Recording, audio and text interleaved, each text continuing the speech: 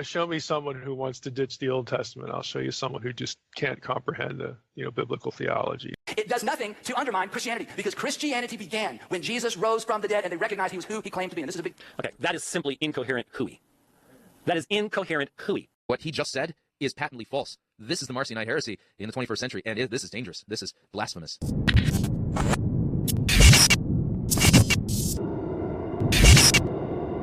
Hello everyone, this is What Your Pastor Didn't Tell You. Today I'm talking about Andy Stanley's view of unhitching the Old Testament. I'm going to talk about what it means, how it's commonly misunderstood, as well as some really, really good points he actually makes. What?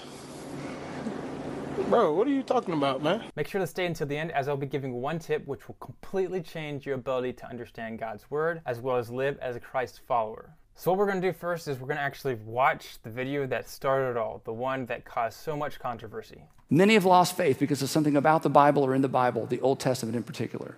Once they could no longer accept all the historicity of the Old Testament, once they couldn't go along with all the miracles, once somebody poked a hole in the Genesis creation, myth, once all that went away, suddenly their house of cards faith came tumbling down because they were taught it's all true, it's all God's Word, and if you find one part that's not true, the whole thing comes tumbling down. Not Christianity.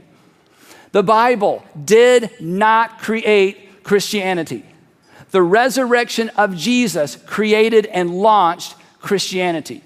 Your whole house of Old Testament cards can come tumbling down. The question is, did Jesus rise from the dead? And the eyewitnesses said he did. Peter, James, Paul elected to unhitch the Christian faith from their Jewish scriptures. And my friends, we must as well. And I'll tell you why. It's actually the same reason they did. Because we must not make it difficult for those Gentiles who are turning to God. They didn't. We shouldn't either. Now, this clip got a lot of hate, understandably so. I mean, this is, what do you think when you hear unhitch the Old Testament? You think, get rid of it. You think of all the background, all the people, all the atheists that are saying, oh, this is terrible. Like, the Old Testament's got all these bad things. This is not even the God of the New Testament. You think of all the liberal scholars that are saying all the people in the Old Testament didn't exist. Naturally, and for good reason, some people really, really did not like this idea. So naturally, what's going to happen is you're going to have some people saying, hey Billy, did you hear what Andy Stanley said? I don't know, Roger, what happened? He said, unhitch the Old Testament. What?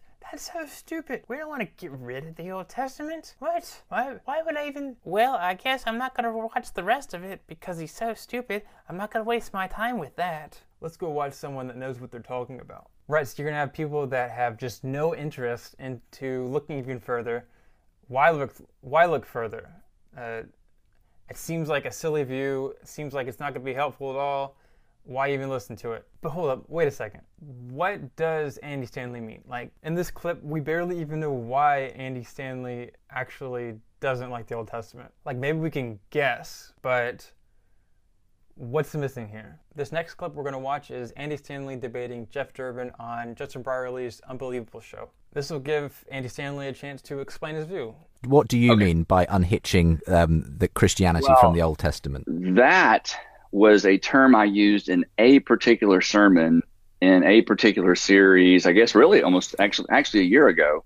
I had just done a 12-part series through the life of Jesus leading up to resurrection.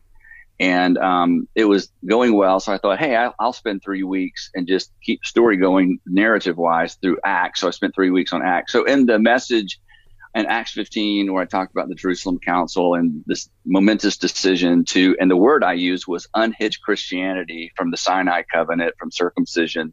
And again, everybody knows something happened there that was of extraordinary significance for the church. I used the word unhitch. And then to tease my next series, which was called The Bible for Grown-Ups, I made the comment, hey, and perhaps those of us modern Christians, I forget the exact words, we need to unhitch our Christianity from the Old Testament as well, kind of paralleling that there was a momentous detachment from what it meant to be a Jesus follower for Gentiles, that perhaps we need to think through some of those things ourselves. It really was a tease. In fact, in the message I said, and we will come back and talk about this more in the next few weeks. Well, and understandably so, people took that phrase and it sort of became the banner under which I do all ministry. And interestingly enough, in our churches, everyone was scratching their heads like, why is this such a big deal? Because I teach from the Old Testament all the time. In fact, that next series was a 4-part series, and 2 were from the book of Genesis. So in terms of my track record, nothing could be further from the truth that I don't teach from the Old Testament, don't believe the Old Testament, don't think the Old Testament points to Jesus. The documents documenting the resurrection aren't dependent on an inerrant scripture. They're just dependent on a historically reliable scripture. So when my kids were when they were going into high school and college, I said to them, look, when you get in a literature class or biology class and people bring up questions about the Old Testament or some of the what may be considered odd stories in the Bible, I said, don't get in a big spitting match with them about this. Here's your answer. You know what?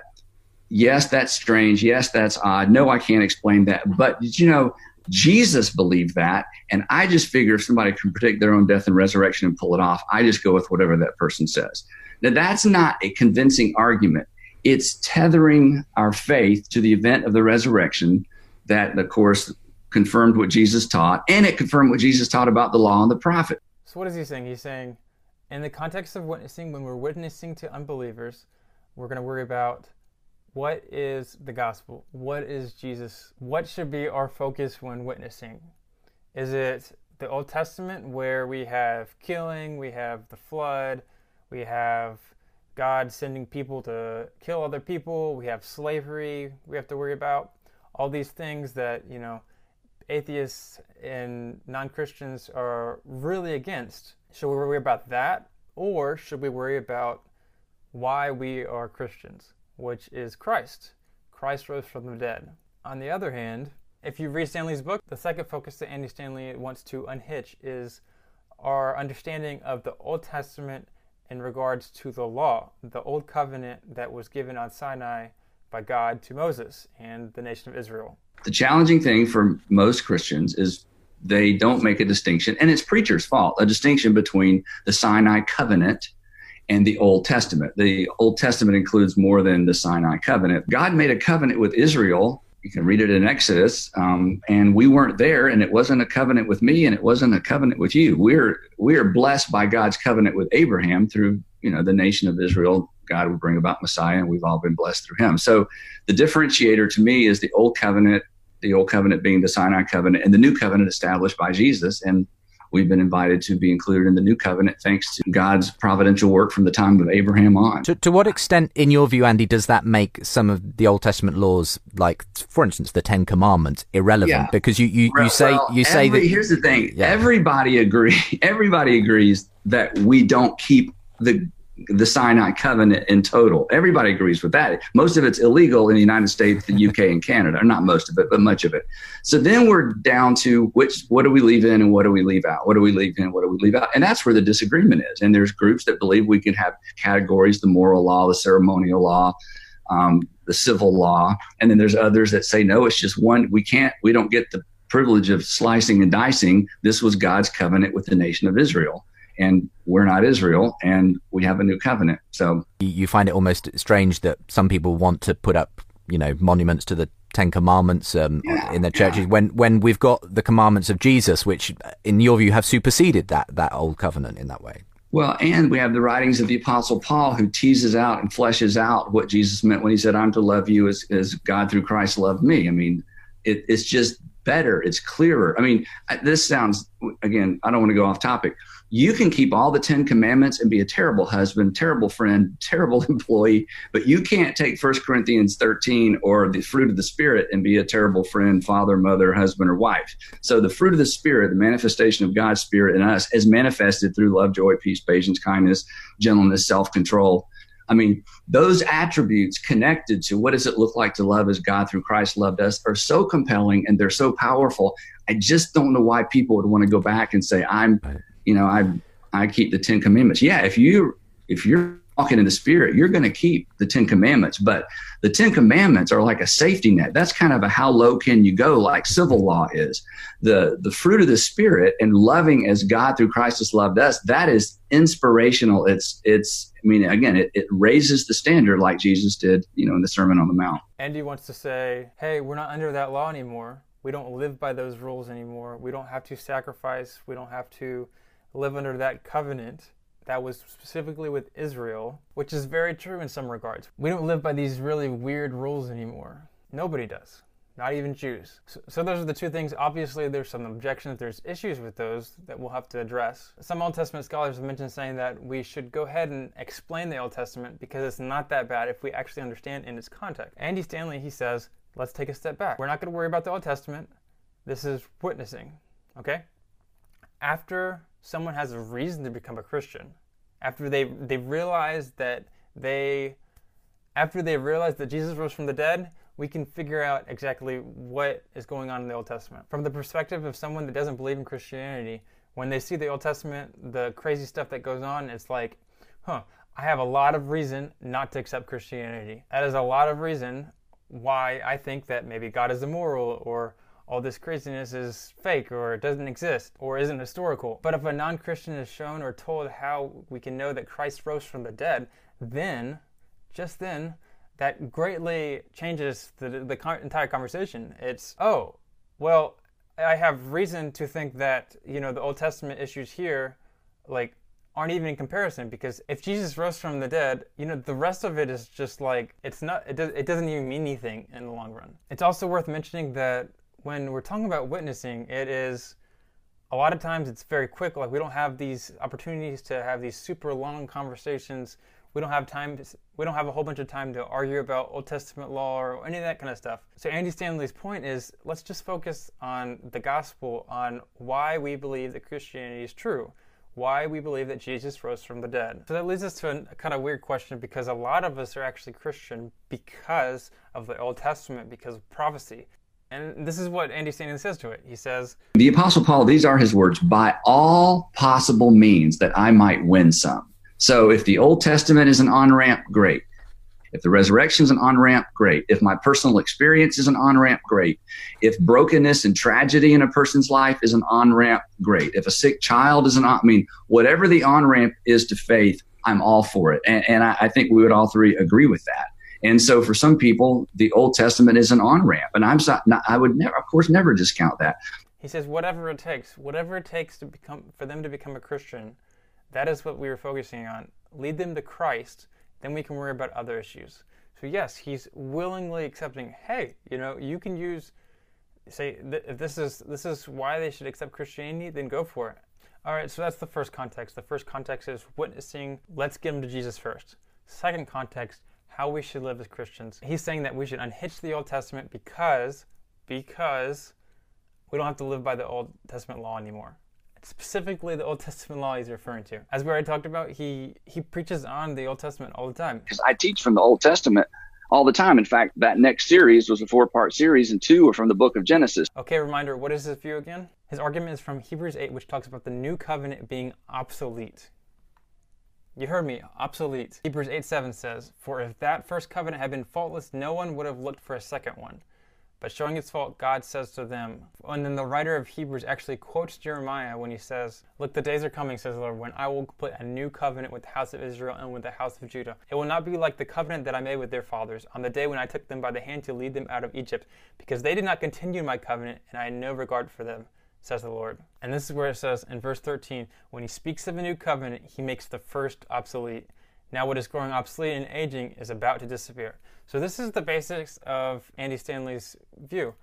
The Old Covenant, the laws of the Old Testament are obsolete. Does that mean that the Old Testament laws, the 10 Commandments, are of no use anymore? No. Okay, so how are they obsolete? The only law from the 10 Commandments that isn't recorded in the New Testament is following the Sabbath. If the Old Testament law is obsolete, then why are we still following 9 Commandments? Well, because they were re-given. We are following the New Covenant, not the Old Covenant, is what his view is. Now this is actually extremely popular view in Christianity. This isn't something heretical. As we're going to see, Jeff Durbin explains why he doesn't take Andy Stanley's view. He takes a different view, which in my opinion is equally as credible. How did Jesus love them? He loved them according to God's law, which says, Master, what's the greatest commandment in the law? Jesus says, Hear, O Israel, the Lord our God, the Lord is one. You shall love the Lord your God with all your heart and soul and mind and strength, and you shall love your neighbor as you love yourself. That's quoting from Leviticus, by the way. And he says, all the law and the prophets are built upon these. So if we're going to love like Jesus, then we're going to have a love for God and love for one another. And what's that look like? Well, according to Jesus, all the law and the prophets are love God, love neighbor. The 10 Commandments, love God, love neighbor. Even down to the judicial law and animal husbandry laws have to do with love for neighbor. So I think we have a problem when we disconnect that. And we say, well, Jesus teaches a really supreme and valuable way of love that's so different from that harsh Old Testament law. No, Jesus teaches us what the law was pointing to all along. This is how you love God and love neighbor. 1 Corinthians chapter 9, verse 8. Even down to something that can be seen as so irrelevant to Christians today when we read that. Animal husbandry laws. He says this, do I say these things on human authority? Does not the law say it the same? Then he quotes the law, and he says, does he not certainly speak for our sake? It is written for our sake, not on human authority. On what? God's authority. And so I think that it's important to recognize that again, 10 Commandments are quoted with the assumption of continuity, but you're supposed to see it now in a spirit-filled new covenant way. And if somebody says, well, how are we supposed to know that? I would say the New Testament gives you divine revelation on how you're supposed to view these things. Judicial law is assumed as continuous, the death penalty, festivals, all of that. And so and this is the final thing I'll say, and that this is I think so critical. In Ephesians chapter 2, the Apostle Paul is addressing the issue of the holiness code. Like, what are we supposed to keep? How come not the dietary laws, the holiness code? And the answer is so clear from the New Testament. It's all throughout. Those were dress rehearsals. Those were training wheels. Those don't apply anymore because now we have the substance who is Christ, and now we're filled with the Spirit of God. But what's interesting here is as Paul's addressing that very issue in Ephesians chapter 2 about the holiness code and all the rest, and throughout, he says in Ephesians 2:11, therefore remember that at one time you Gentiles in the flesh, called uncircumcision by what is called the circumcision, which is made in the flesh by hands.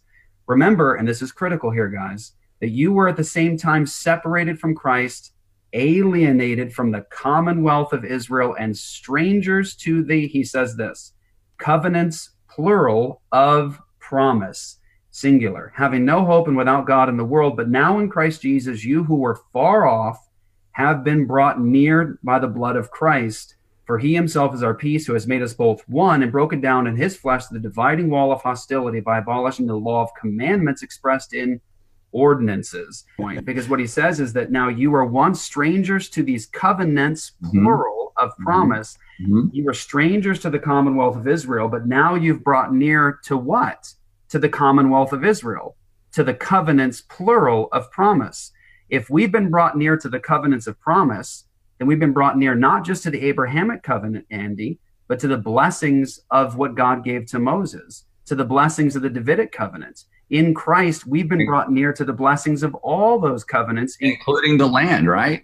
And this is what I would say. Well, now the Bible teaches us by divine revelation that promise is actually the whole world, not just the land. Old Testament scholar Carmen Joy Imes gives additional reasons to think that we are still under the Old Testament covenant. Exodus 19, verses 4 through 6. Moses goes up to the mountain and Yahweh calls to him from the mountain and says, this is what you are to say to the descendants of Jacob and what you are to tell the people of Israel. You yourselves have seen what I did to Egypt and how I carried you on eagle's wings and brought you to myself. Such a beautiful image.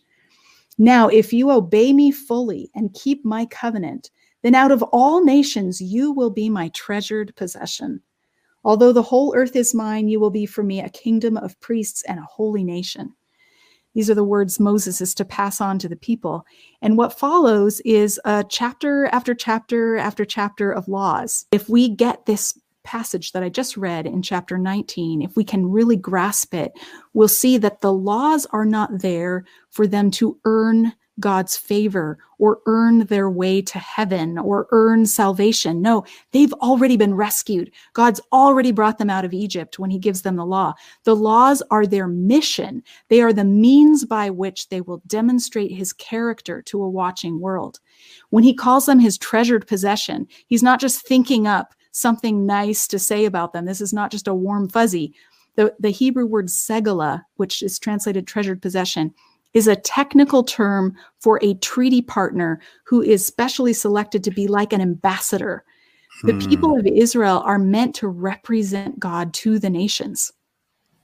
And if we flip ahead to the New Testament, in the book of 1 Peter chapter 2, verses 9 and 10, Peter takes these same titles and he applies them to the church, a mixed church of Jews and Gentiles. He says, you are a chosen people, a holy nation, a people for God's treasured possession. He calls them a kingdom of priests, same titles from Sinai, which tells me this covenant is still in effect. So while someone might read Hebrews 8 and think, oh, it's obviously obsolete, we don't have to worry about the Old Testament law anymore. So I might also read Jesus' words. He didn't come to abolish the law, but to fulfill it. So there's obviously good points to take either view. My goal isn't to give you an answer to either one, but to give you a better understanding of how Andy Stanley, one, isn't as heretical as we thought, but to maybe encourage you to look into the subject further.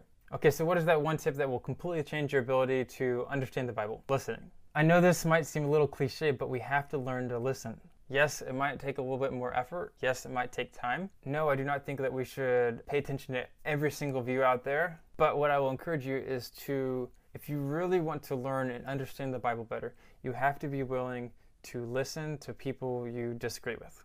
It might sound crazy. Why would you listen to people you disagree with? Why would you listen to people that are wrong? Okay, this might sound crazy, but we are not all perfect. Yes, a lot of our beliefs might be right. What are the chances among billions of people in the world that I am the one with all correct views? Extremely slow. I am very confident that I have wrong views, and that's okay.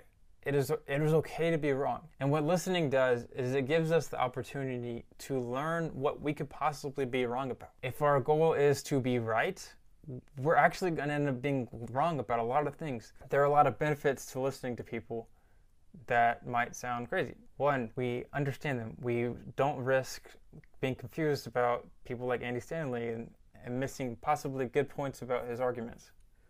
Two, we have the ability to strengthen our view. Sure, we might be right, but we might not always have the nuance that is required to, really understand God's word.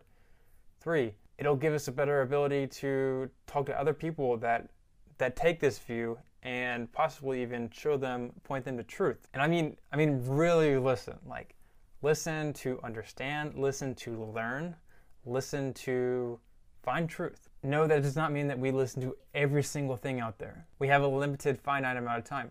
But your life will completely change if you are able to learn more. The only way to learn more is if you listen. How is this going to make my relationship with God better? How is this going to make me a better Christ follower? How will this help me with my witnessing? People today, they do not want to listen to you if you're unwilling to listen to them. Some people, all they want is listen to. Some people don't ever get listened to. Some people just want to be heard. When we listen, we open up the ability to learn as well as be a great example for others. Okay, that's it, guys. I appreciate you watching. Let me know your thoughts in the comments. Do you agree with Andy Stanley's view of unhitching the Old Testament, whether it be when evangelizing our lives, whether we're living by the Old Testament law, the Old Testament covenant, the covenant with Israel? Which one is the right one? I'd love to know your thoughts in the comments. As always, make sure to like and subscribe, as I'll be interviewing scholars, talking about other topics about the Bible, how to live as Christians, the Genesis topic. But anyways, thanks guys.